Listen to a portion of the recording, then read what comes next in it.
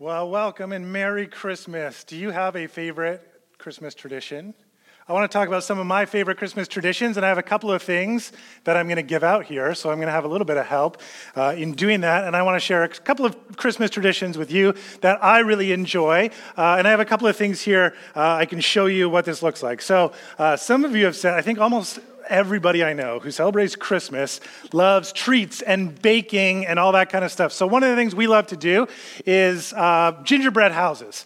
So we have one that, well, we don't have it anymore because it goes pretty quick in our house. We make it, we create it, and we eat it. And so is there anybody out there that really loves gingerbread houses that maybe doesn't have one this year? This is not the part of the service. You have to be quiet. Who needs a gingerbread house? Go ahead, kids, wave your hands. All right, we got one over there. All right, we'll work on our excitement level. It's okay, we're just starting out.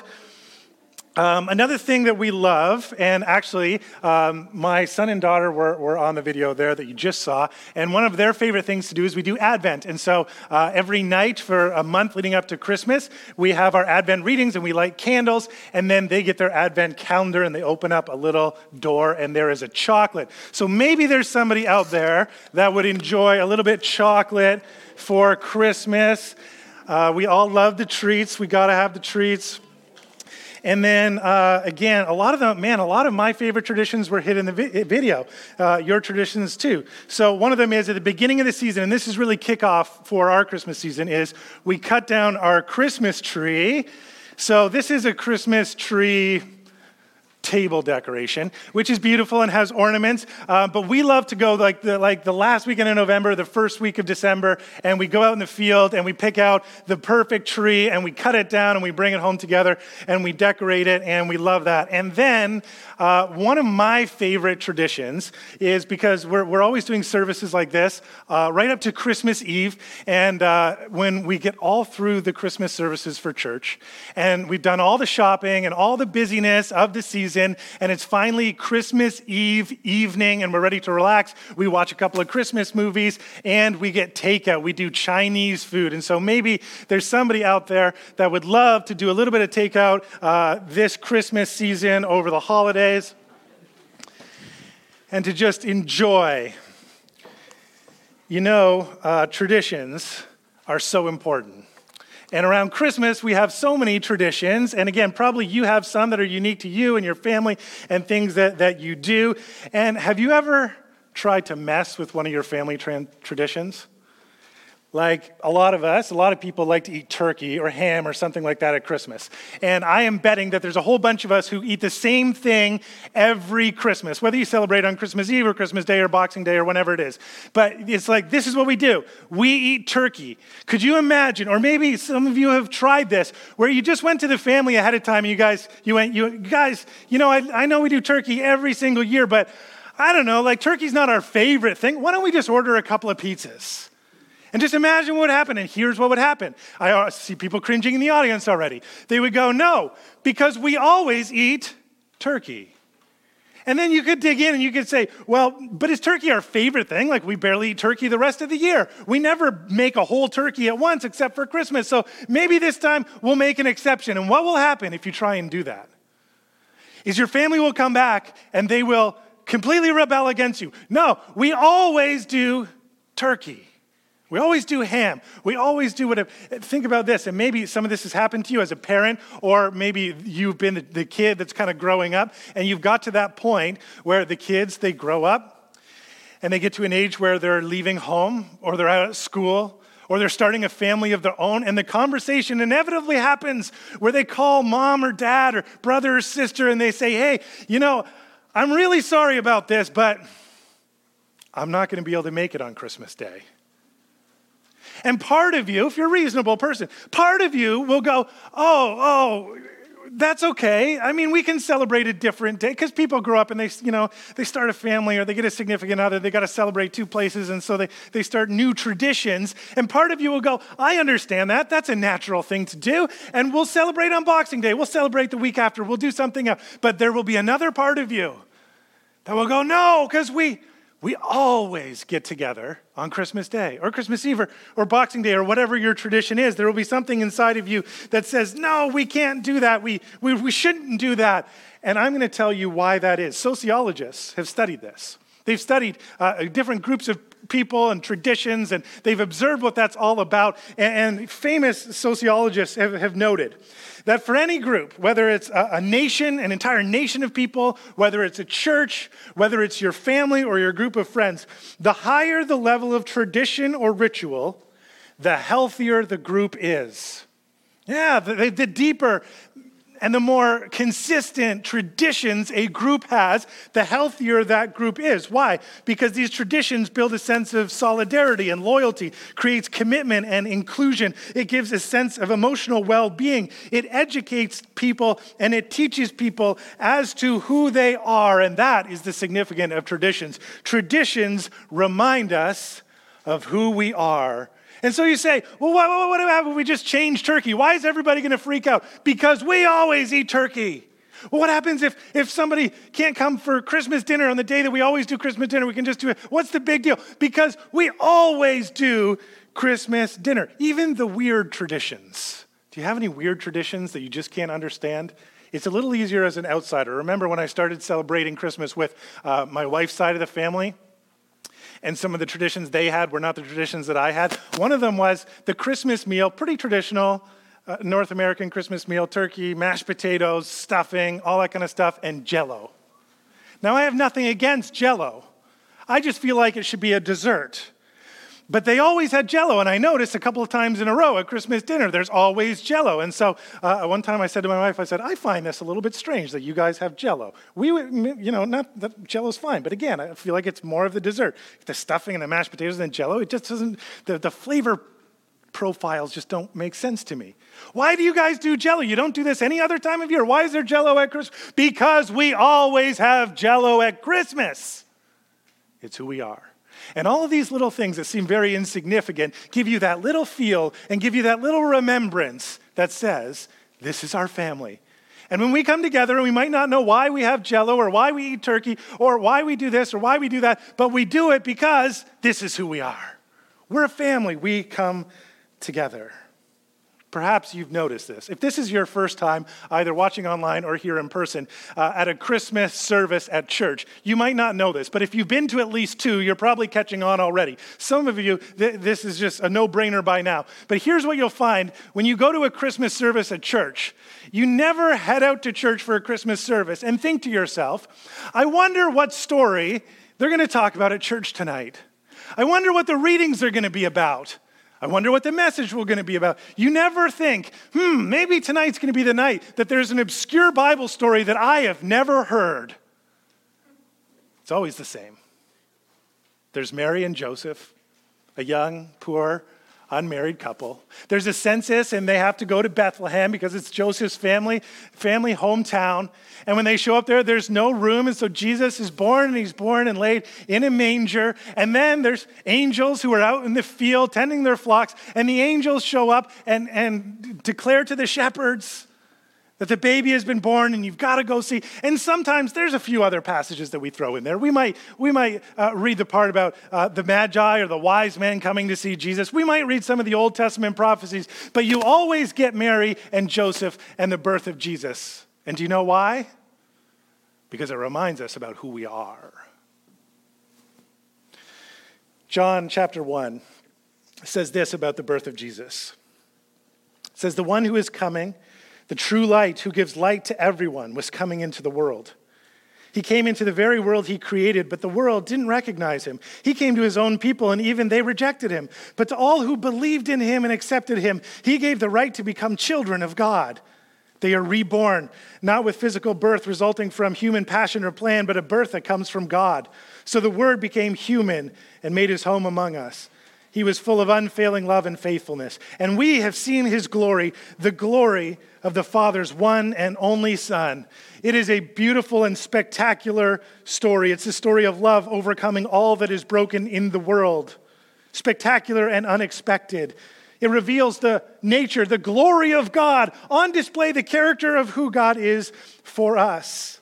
The story of the Messiah being born, not as a king or a general or a pharaoh or a Caesar, not in a palace or even a hotel or a hospital, but born in a manger. It's the upside down kingdom of God, showing that love is more potent than power. It's the story of a Savior who would save the world through forgiveness of our sin. The story of the one who would give his life to rescue the world. The story of creation, brokenness, redemption, and renewal for us and for all of the world. It is the story of love himself crashing into this world. And it's his story. We read about the Word becoming flesh, coming into his own creation. The Word, or the very intent of God, creative intent of God, coming into the world. And the way that the Word of God intersects with the world of humanity is not far off. And it's not to those who are rich, and to those who are powerful, and to those that most of us can't identify with us. But the Word intersects with our world, a broken world, a world where there's fear and struggle and pain, a fear where some of us worry that we won't have enough. It's into that world that Jesus is born. We see light coming into darkness, goodness overcoming evil, wisdom into confusion, a reordering all of that which has become chaotic, beauty overwhelming death, grace to the unworthy, blessing to the outcast. And we are who we are because he is who he is. He is the Son of God, born so that we might be reborn. Did you catch that? To all that believed in him, trusted him, accepted him, he gave the right to become children of God. Just a couple of chapters later in the book of John, Jesus talks to a kind of high-profile Jewish man who's trying to figure out what Jesus' message is. And Jesus tells him the same thing that it says here, is that if you want to have eternal life, real, abundant, deep life, you need to be born again. And the man comes back and asks a question that many of us might ask. Well, how can I be born again? I can't go back into my mother's womb, can I? And it's a potent question because it's exactly what Jesus is teaching, in a symbolic way, of course, but that you need to be reborn again. Think of what it is that a baby must do in order to be born. Think of a baby in its mother's womb, just before it's born. It doesn't have to achieve something to be born. It doesn't have to study all the facts in order to be born. It doesn't have to pay to be born. That baby simply sits in a life-giving environment. And in their mother's womb, they receive every nutrient that they need. And when the time comes where that baby has been given everything that it needs to live, the baby is birthed into the world. And this is the message that Jesus invites us into. What must I do to have eternal life? You need to be born again. Where do we start? Not with earning, not with buying, not with studying, not with all of the things that we might hear so many voices on earth tell us we need to do in order to be someone. You thought about that? There are so many earthly voices that we listen to, sometimes subconsciously, to tell us who we really are. You know what the big ones are? What we do, what we have, what people think about us, who we think loves us or doesn't love us. All of these earthly voices telling us this is how you become someone. Well, today as we think about the Christmas story, the story of Jesus being born in a manger to regular, ordinary people, to angels, speaking to shepherds who do dirty jobs and are unaccepted by most of people in their culture, in a place where nobody was paying attention to and nobody was expecting anything from. We see that that's exactly where the story of heaven crashes into the story of earth and reminds us of who we are. We are who we are because he is who he is. He is love, and we are his beloved. It's the beautiful message of Christmas that you might stop and say, I feel unworthy of that. And again, this is exactly the point. That the Word, which reminds us of the world that God created by his very Word, was created good and beautiful. But we all know that as much good we see around, and we see a lot of good in our world, a lot of good things, a lot of good people, we also see a lot that has gone wrong, a lot of pain, a lot of confusion, a lot of fear, and even evil. And if we're honest with ourselves, I think a lot of us would say, and as much as I see it out there, I also realize I see it in here. I see it in me. And when we can say that, we're ready to receive the Jesus who was not only born in Bethlehem, but who grew to be the Savior of the world, who would give his life to save the ones that he loved. Love himself, calling us to be his beloved. And that is the invitation of the Christmas story, of the incarnation, of God sending his Son in love to save the world. Jesus, in Luke 3 we read, was baptized. It's this ritual where someone is taken and they're plunged into water, underwater, and brought back up again. And it is a ritual that is a tradition that teaches people and reminds them that you get new life from God, born in God's Spirit, born to be a child of God, that you are a new person when that happens. You go in the water one way, but you come out another way. And it's symbolic of being forgiven of your sin and being raised in new life. And listen, as Jesus modeled what that looks like for us by being baptized, listen to what happened in his baptism. It said, one day when the crowds were being baptized, Jesus himself was baptized. As he was praying, the heavens opened and the Holy Spirit in bodily form descended on him like a dove. And a voice from heaven said, "You are my dearly loved Son, and you bring me great joy. I love you so much. You are my child, and I delight in you." Here's a gift this Christmas for anyone who wants to receive it. Amidst all the earthly voices that tell us who we are and what we should do, to hear the heavenly voice of our Heavenly Father, who I believe wants to speak to us what he spoke to Jesus, to say to us, "You are my dearly loved child, my dearly loved daughter, son, and you bring me great joy." The Son of God was born so that we might be born again. For us to hear that same voice coming from heaven and telling us that we are who we are because he is who he is, and he is love, and we are his beloved. So we have one more tradition, and we've done this for years and years here at Westside as we close our Christmas service. Under your seat, there's a candle. Love for you to grab it. And in just a second, I'm gonna do a reading here and light our candles. If you've been with us on Sundays, we've been working through Advent and celebrating the hope of God, the love of God, the joy of God, the peace of God. And we're going to light those candles, and I'm going to read. And then I'm going to light the Christ candle and pray. And after that, our door holders are going to come around and light your candles, and you can help kind of light the people's next to you. And we're just going to have a quiet moment where we look around the room and we see the flickering light of a candle. And in those quiet moments, to be reminded that in the midst of a world that can be dark, sometimes evil, confusing, and chaotic, that light has come into the world. So as I read, there's going to be a couple of slides that say all, and when you see those on the screen behind me, I would invite you to join me and read as I do. So tonight we come to remember and proclaim the light of hope. Hope in the promises of God, hope in the power of the Holy Spirit, hope in the person of Jesus Christ, hope for each of us, and hope for all of us. We come to proclaim the light of love, love conceived by the Creator, love enlivened by the Holy Spirit, love fulfilled in the life, death, and resurrection of Jesus, love within us and love among us.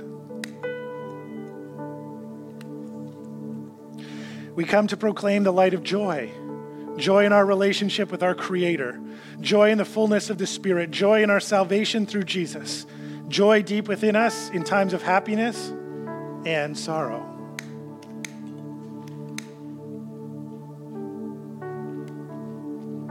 We come to remember and proclaim the light of peace. Peace as we trust God's power. Peace as we know the Spirit's presence. Peace as we follow Jesus' path. Peace within our hearts and peace throughout our world.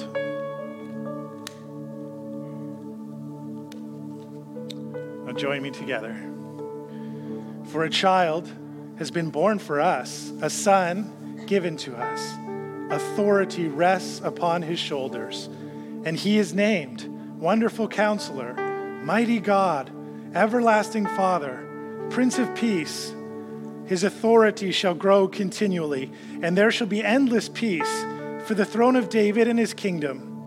He will establish and uphold it with justice and with righteousness from this time onwards and forevermore. We come to receive the light of Christ as we celebrate his miraculous birth. We receive this light that illuminates the holy path of hope, love, joy, and peace. Let's pray. Loving Father, we celebrate and thank you for your love revealed in Jesus.